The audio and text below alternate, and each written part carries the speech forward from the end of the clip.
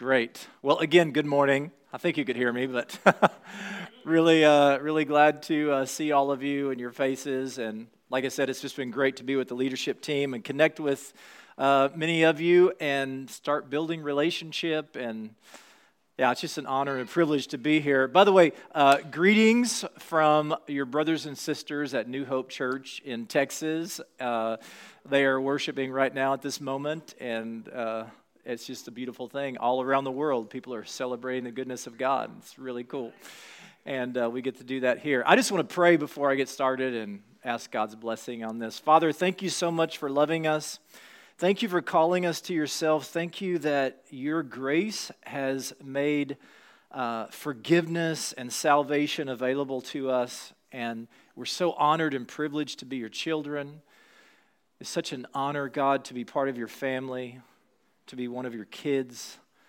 And I pray today that as we talk about what we're going to talk about and look at your word, God, I pray that the words of my mouth and the meditation of all of our hearts will be pleasing in your sight, O Lord, our rock and our redeemer. God, would you speak to each one of us? May our hearts and our minds be open to you. Help us to hear you. In Jesus' strong, life-changing name, amen. Amen. So today I want to talk a little bit about personal ownership, and we're going to look at the scriptures from that perspective, and it'll be a little bit different style than what you're used to.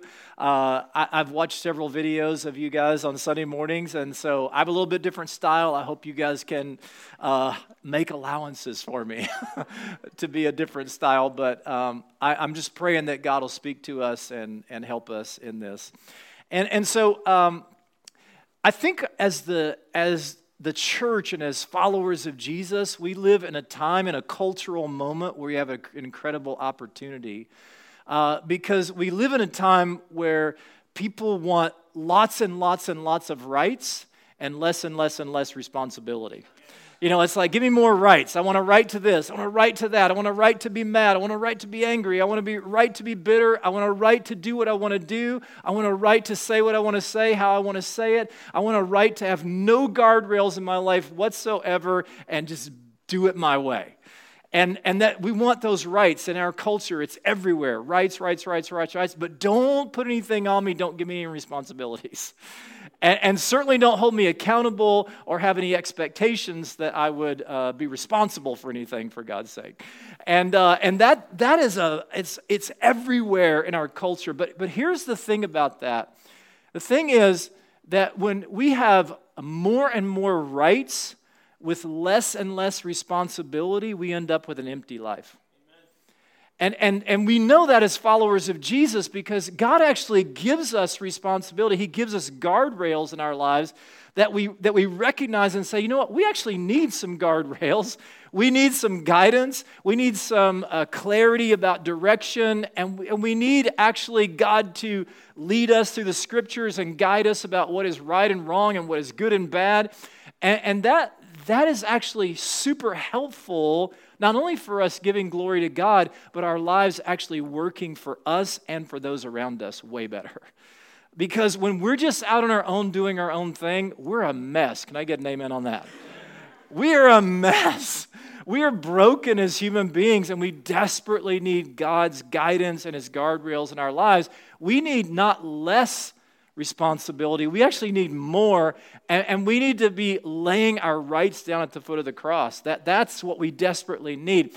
And that is actually a very attractive life. When people, think about the people that you know who've had the greatest influence in your life, they carry tremendous responsibility. They carry responsibility saying, man, I actually care about other people. I'm going to carry people's burdens. I'm going to watch out for other people's needs. I'm going to be there for people in difficult situations. There's a responsibility that we take on. Rather than making it all about me and my rights, we literally, as Jesus said, lay our lives down. That is the nature of the kingdom. And it's an incredibly attractive thing. And as we do that, that has an incredible impact on people all around us as they observe that, which I'll unpack as we talk a little bit more today. I'll just say this one last thing about our culture. We have more rights especially in Western culture, we have more rights than anybody in the history of the world. And yet we are more addicted, medicated, and depressed than anybody in the history of the world. It doesn't work. It leads to emptiness. And I think that's why the Apostle Paul in Galatians chapter 6 said what he said here about personal ownership. In Galatians chapter 6, starting in verse 4, we'll look at verses 4 and 5 and then verse 7. He says, pay careful attention to your own work. Not somebody else's work, your own work. Pay careful attention to your own work, for then you will get the satisfaction of a job well done. And you won't need to compare yourself to anyone else. For we are each responsible for our own conduct. That's so powerful to me. He said, just focus on your own stuff. Have you ever noticed how easy it is to focus on somebody else's stuff? I mean, it's so easy, isn't it? Like we'll focus on their work and what they got and what their pay is and who their family is. And we as soon as we start to compare, we have two choices, pride or shame. Neither one are good. We shame because it's like, oh, you've got something better than me. I don't, what's wrong with me? Or pride because I think I've got something better than you. It's so easy to get trapped in that and not see the blessing of God that he's given us. But Paul's saying here, there's a satisfaction in looking at what I'm doing, a satisfaction in your own work, your own stuff, you're taking responsibility for your own life. And it's actually a beautiful thing. And I think sometimes we get so caught up in this, even in the church, because we look at, I know as pastors, one of the greatest sins of pastors is comparing and jealousy. Because we look at, their church is bigger than mine. They've got better people than me, or they got more money than us, or they got this, they got that going on, or people are saying this about them. It is an absolute trap of the enemy. And we have to come back to this place over and over again to say, you know what? God's given me what he's given me. Ned told me years ago, Ned's been a friend and mentor in my life the last 15 years. And we've talked about this more than once. And he told me years ago, he said, it's God's responsibility to give you the field that he gives you. And it's also his responsibility to determine the size and scope of it. It's your responsibility to make that field better. And I was like, that is so helpful. Because you can get so caught up in what somebody else has got and what somebody else has, as opposed to saying, man, God, thank you for giving me what you've given me, and I'm going to take responsibility to make it better. I'm going to give my best. I'm going to serve you. I'm going to make this a worship to you, what I do with what you've given me. That might be your family. It might be your workplace. It might be your business. It might be your relationship with somebody, and certainly your relationship with God, and I'm going to go for it. And then verse 7, he says, don't be misled. You cannot mock the justice of God. You will always harvest what you plant. And, I love that little phrase, don't be misled, you cannot mock the justice of God. Justice has to do with right and wrong. It's the way it works. And I think part of what Paul's saying here is there's certain things that God has hardwired into the universe. There's certain laws that he has put in place, if you will. The law of gravity is hardwired into the universe. Have you guys noticed that? Like if you step off the edge of a building, you are going to fall. That is going to happen. You can pray all you want. You are going to fall, no matter how hard you pray. And this law of sowing and reaping is hardwired into the universe. Paul's saying, look, this is the way it works. You reap what you sow. Every choice has a consequence. Every action has a reaction. And the more we can own that in our lives and stop making excuses for ourselves and saying, well, it's my parents' fault, or it's my siblings' fault, or it's my spouse's fault, or it's my friend's fault, or it's my boss's fault, or somebody else, and just say, you know what? I gotta reap what I've sown. And that's actually what produces growth in our lives. See, when we make excuses for ourselves, we can't grow. Or if it's somebody else's fault, now I'm a victim. Well, I'm this way because so-and-so did this. Or I got angry because you said that to me. Whoa, whoa, whoa, whoa. When it's somebody else's fault, here's the thing, you can't do anything about it. But when you take responsibility, now I can do something about it. I can actually change. I can make it better. I can do something with this. And I believe that God is calling us to that place. And it actually has an opportunity to have an incredible impact on not only our lives, but the lives of everyone around us and the lives in the culture around us. Now, let me approach this a little bit different way. How many of you have ever had something that when you had it, you wished you did not have it, and then it was gone and you wished you had it back? Anybody ever had something like that in their life? Okay, me too. So I'll just give you an example of that. When I was 15 years old, I grew up on a farm, so in Texas in those days, if you grew up on a farm, you could get what they called a hardship license. So that meant you got to get a driver's license at 15 years old as opposed to 16 years old, which is a very scary thing to think about, actually.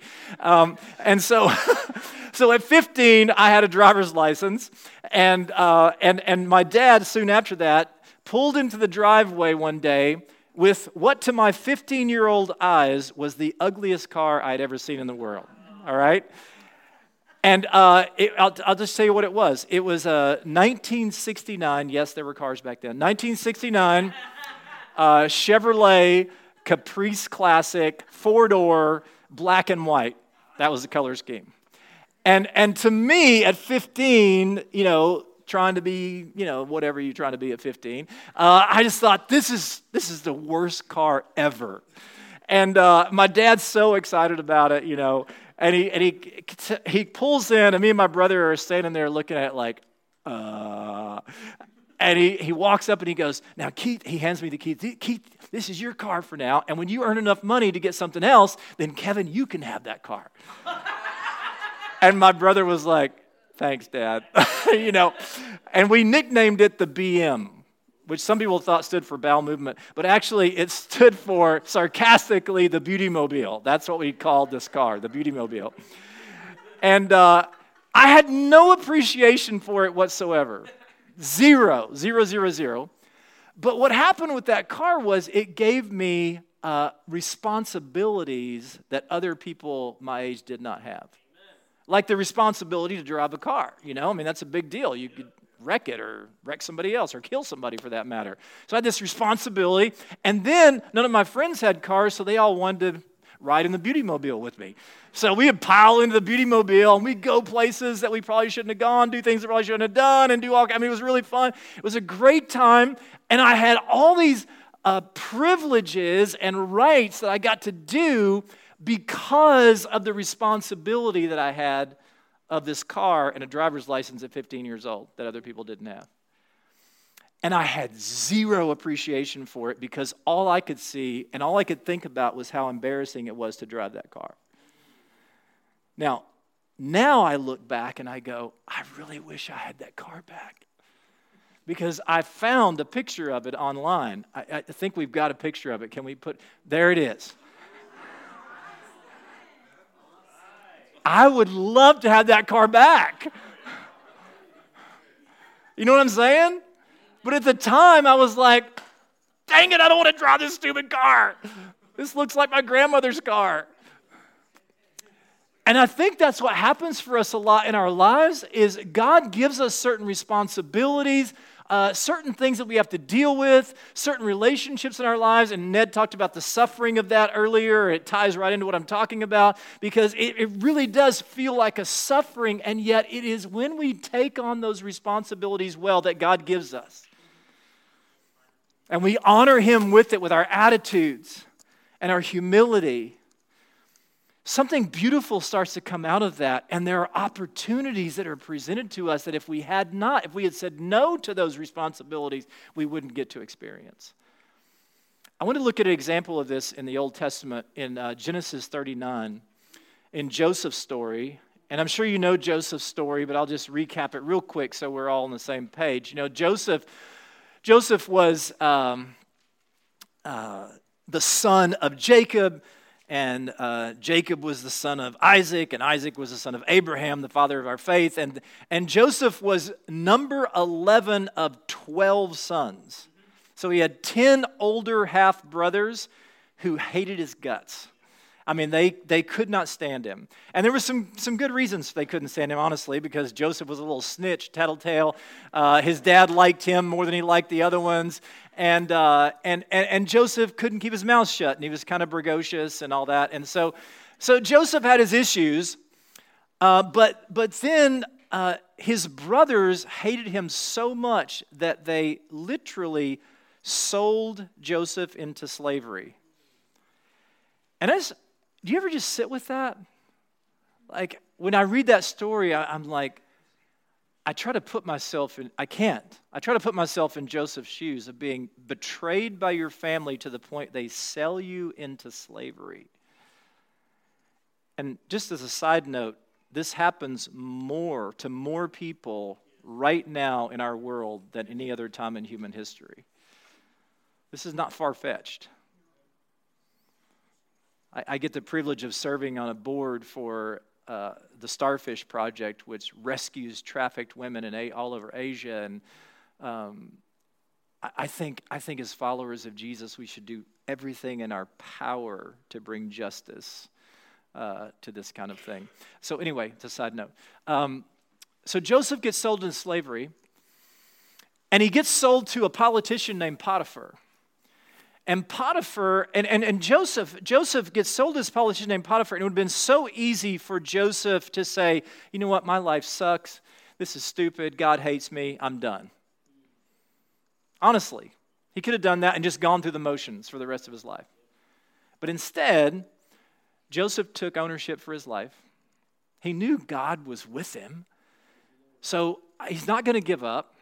So he takes responsibility for life. He goes to work at Potiphar's house. He learns the language, he learns the culture, he learns what Potiphar wants and needs, and he works his way up over the next several years to become Potiphar's right-hand man. He goes from slave to being his right-hand man. He's over all the other servants, over all the estate. Potiphar's a very wealthy man. He owns lands and properties and servants, and Joseph ends up running the whole show, including being over all the other servants that he was one of, and over Potiphar's finances.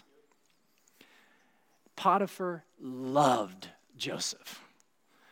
The only problem was Mrs. Potiphar loved Joseph too. and she wanted to sleep with him. And so she kept pursuing him, and you know the story, and Joseph said, no, and finally Mrs. Potiphar got tired of being rejected, and she told her husband that Joseph tried to rape her. And Potiphar's furious, as you can imagine, and he has Joseph thrown into a prison for a crime he didn't commit. And that's where we're going to pick up the story here in Genesis 39, starting in verse 19. And here's what it says. It says, Potiphar was furious when he heard his wife's made-up story about how Joseph had treated her. So he took Joseph and threw him into the prison where the king's prisoners were held, and there he remained. So there was about 13 years between Joseph's dream and being hauled to Egypt and getting to be Pharaoh's right-hand man in the what do you call it? In the capital there of the empire. And I'm just guessing it's probably about 6 to 7 years where he's at Potiphar's house, and then there's 6 to 7 years that he's in prison. I mean, we kind of read this stuff and we go, you know, it just kind of happened. Here's what happened next, and then that happened next. No, there's years here. He's in prison for a crime he didn't commit. So he took Joseph and threw him into the prison where the king's prisoners were held, and there he remained. But the Lord was with Joseph in the prison and showed him his faithful love. And the Lord made Joseph a favorite with the prison warden. Before long, the warden put Joseph in charge of all the other prisoners and over everything that happened in the prison. Now, I want you to, as we read this last verse, I want you to, as we read it, look at it through the lens of personal ownership. Okay, look at this. The warden had no more worries because Joseph took care of everything. Everybody say everything. The Lord was with him and caused everything he did to succeed. I mean, can you imagine how easy it would have been for Joseph to just give in to his pain and give in to what had happened to him and just give in to bitterness and envy and jealousy of his other brothers and thinking, man, where's my dad? Why didn't he come rescue me? What happened? And then I worked so hard for Potiphar, and now his wife has made up this story, and I've been thrown in jail for something I didn't even do. I mean, he could have given in to all that, but instead, he goes to prison and gets to work and brings his best. I think when the Apostle Paul wrote in Ephesians 6, verses 7 and 8, I think he was probably thinking of Joseph somehow. Look at what it says. Ephesians 6, 7 through 8, it says, work with enthusiasm as though you are working for the Lord rather than for people. You know, Joseph wasn't working for Potiphar. He wasn't working for the warden. He wasn't working for his family. He wasn't working for his brothers. He wasn't working for somebody else's approval. He was working for the Lord. And you know, you can do that whether you're in prison or in the palace. Whatever your situation is, you can work for the Lord. And it not be about all this other stuff that's going on. He goes on, remember that the Lord will reward each one of us for the good we do, whether we are slaves or free. Now, Paul's not talking about some work salvation here. He's talking to people who are already, they have received the grace of God in their lives. And because of that grace, he's saying, man, now bring your best. Let your work be worship to God. Let whatever you do, the way you relate with people, your work, how you study God's word, what you do at church, what you do at home, what you do at school, what you do at wherever you are, whatever you're doing, do it as unto the Lord. Let it be worship to Him. And there's something so beautiful about that that is honestly life-changing and life-altering. I was thinking one day when I was studying this passage, I was thinking about what are some of the emotions that Joseph could have given into sitting there in that prison. By the way, prisons are not nice places. And think about a prison some 4,000 years ago. I mean, come on. It's about as nasty as it gets and about as rough as it gets. And I could imagine Joseph just hiding in the corner, honestly, depressed with his life. And I'm sure he had all kinds of emotions that hit him in the midst of this. I mean, he's human. We're all human, right? And we go through difficult things, and these emotions hit us. I mean, just imagine what he was dealing with. I thought, he could have easily given in to fear. I'm sure he felt afraid. And fear causes us to take this posture of saying, I'm not going to do anything because something bad might happen to me again. Because I've been trying really hard. I did my best for Potiphar, and it still ended up with me going to prison. It could have been so easy for him to give in to fear. And I think we give in to fear sometimes in broken relationships in our lives. We say, oh man, I don't want to get hurt again, so I'm going to keep everybody at a distance. I'm not really going to give myself to these relationships, so I'm going to keep everybody at arm's length. And we think, oh man, I won't be hurt if I do that, but then we're hurt because everybody's at arm's length and I'm isolated. It doesn't work.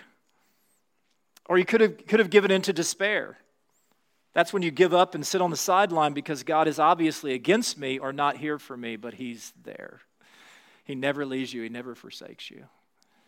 He is always there, and He's always at work even when things aren't going the way that we want them to go. He's always at work in our lives. Anger. Oh my gosh, I can't even imagine how angry he could have been. I mean, anger is one of those emotions that never stands alone. Anger always comes from hurt or fear. So whenever you're angry, one of the best things you can do is say, man, what am I afraid of, or what is hurting me right now? Because then you can actually deal with it. When you're angry and you're like, I can stop being angry, that doesn't work. Have you noticed that? But he could have given in to anger. That's when you blame everyone else for your emotional pain. That's what happens when you come home from work and you're mad at everybody at the house, but you're really upset about something that happened at work. None of you have ever done that, have you? I have.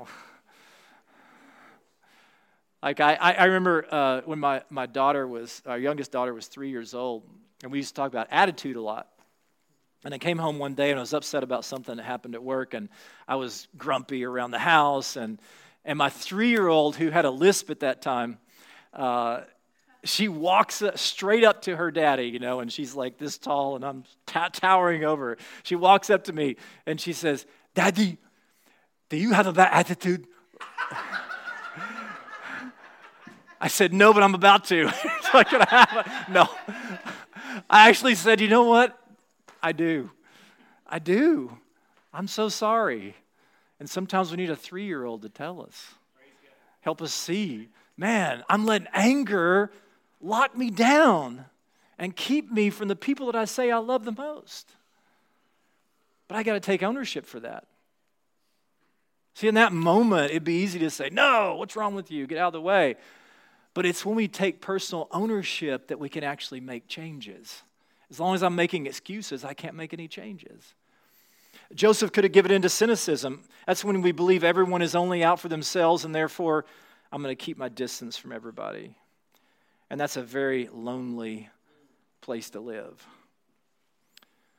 And here's the thing about it. If Joseph would have given in to those emotions, and we all have those emotions. Emotions are not good or bad. They're amoral.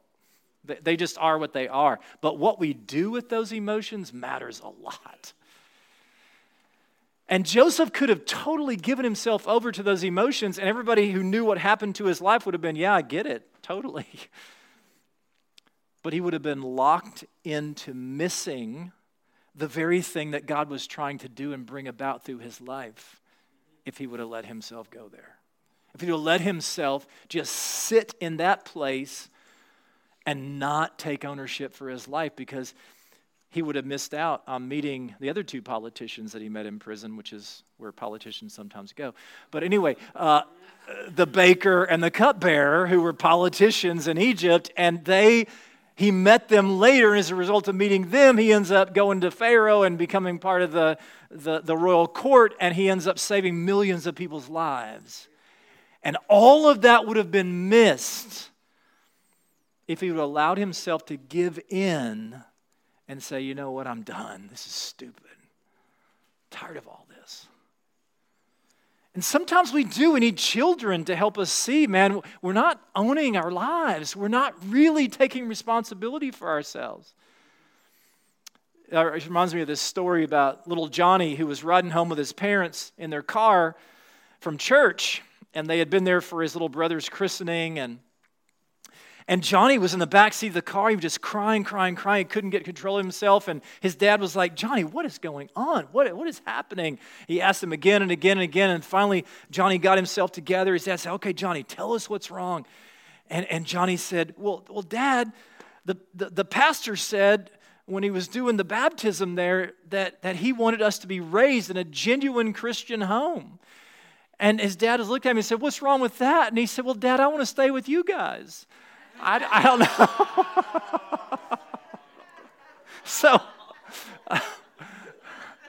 So sometimes we need to take ownership, and sometimes our kids or our children actually help us see things that we can't see ourselves.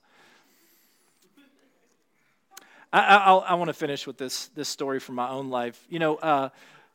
So when I was in college, I was halfway through my junior year, and I had an experience with God where I literally, genuinely gave my life to Jesus and began to follow him.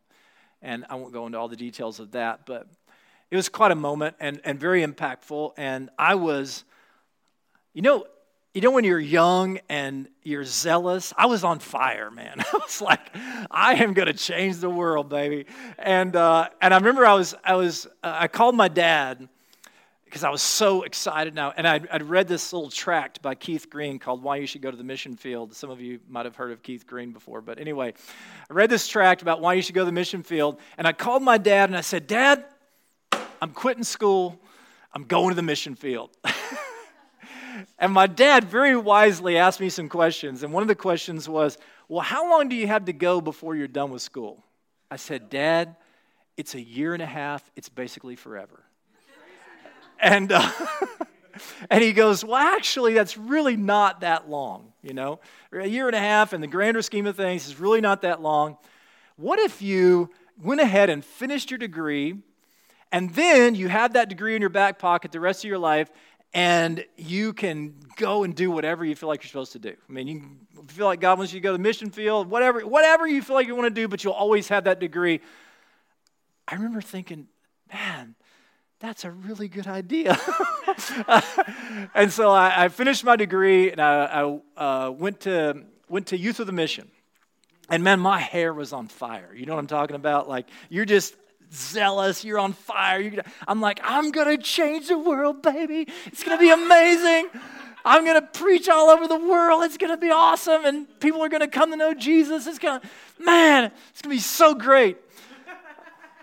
Which is code for, I'm going to be great, when you're that age. It's like, that's what you're really. Anyway, but I'm so excited, and I go to Youth of the Mission, and I go into one of their training schools, and my first job in ministry, my very first job was they said, hey, Keith, you grew up on a farm, so you know how to drive a tractor. We got this little Ford tractor. We got this janky little trailer you're going to pull behind it, and you're going to drive all over this ministry center, which is 350 acres. There was 300 staff at that time. You're going to drive all over this ministry center, and you're going to pick up everybody's trash.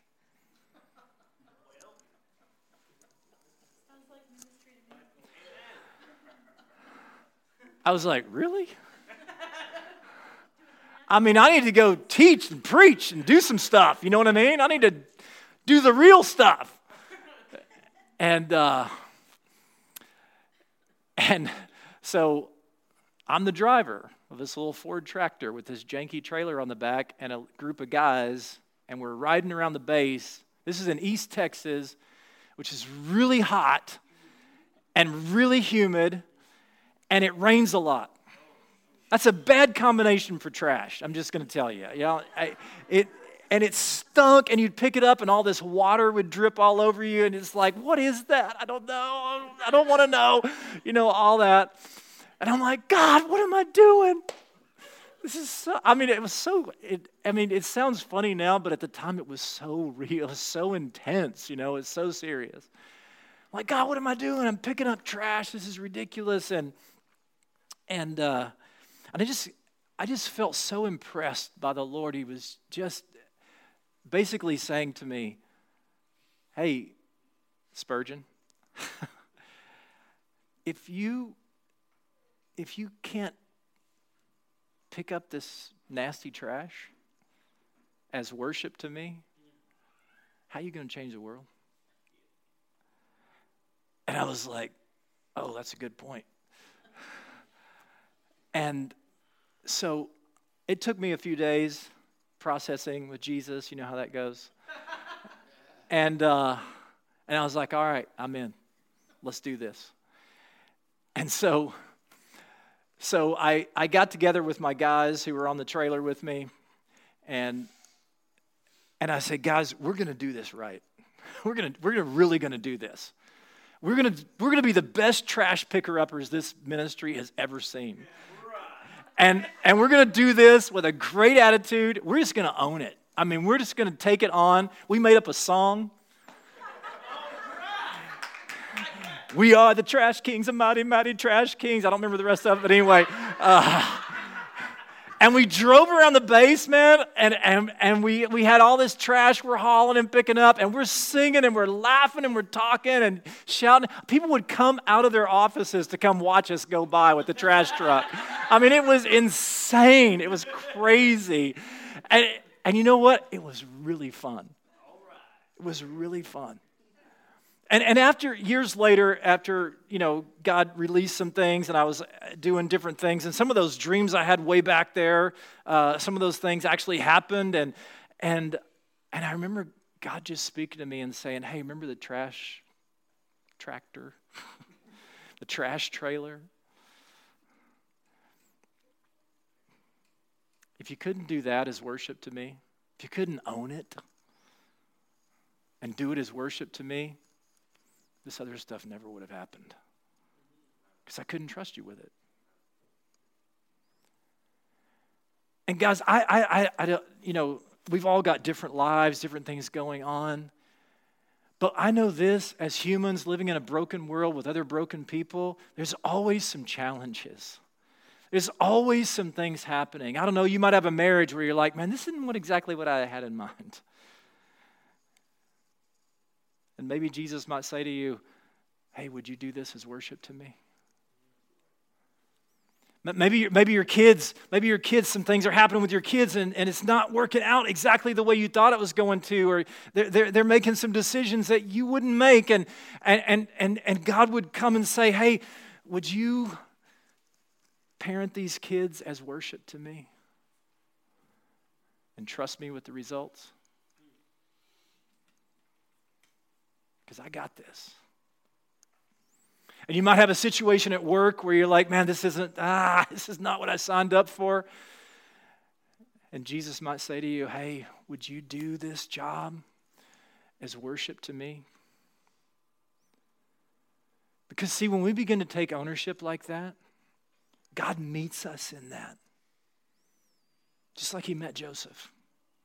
You know, that verse talked about the favor of God and God was on him and all that stuff. But Joseph also had to marry his life and his heart with that favor that God had. And as a result, the favor of God, the blessing of God didn't just impact Joseph, but everybody around him and eventually millions of people whose lives were saved. And God is calling us as his people to marry our lives and our faith and our trust and our ownership of our lives with his favor, with his grace, so that our lives begin to work for us. They're not perfect, but our lives begin to work for us and for those around us. And guys, when we begin to do that as followers of Jesus, as the church of Jesus Christ, people begin to look at our lives. Our relationships start to change. Our families start to change for the better. Our churches start to change for the better. Our cities get impacted. The world gets impacted as we embrace this ownership that he's calling us to say, will you be me in this situation, in this field that I've given you? Will you be me in that place? Will you do what you're doing as worship to me? It may not look exactly like you wanted it to look. It may not be exactly what you thought it was going to be. It may even disappoint you in some places. But will you do it as worship to me, like Joseph did, so that I can do what I'm trying to do through your life, and the people around you are experiencing my grace because of it? I believe that God wants that for every single one of us. And I really believe you guys want that too. So let's pray together, can we? Let's just bow our heads for a moment. Can we just pray? And God, we come before you, with hearts that are surrendered to you. You know, we have this little tradition in our church, and I just invite you guys into it if you'd like to, where when we pray like this, we just encourage everybody to just open their hands as a sign of opening their heart. And one of the reasons we do that is because it's hard to be defensive with your hands open. So God, we come to you with open hands and open hearts. And we ask for your very best in our lives.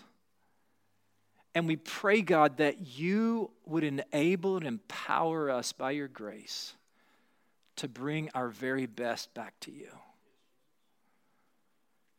God, help us to own our attitudes and our thoughts and our actions,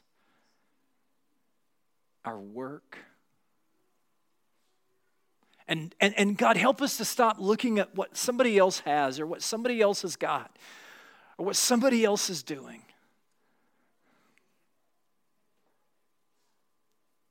And give us that peace in our hearts that this is our field. And to make it better. To your glory. To your honor. That whatever we do, whether it's picking up trash, or preaching a sermon, or going to work, or sitting down with our kids, or in a difficult conversation with our spouse, whatever we do, may we do it as unto you.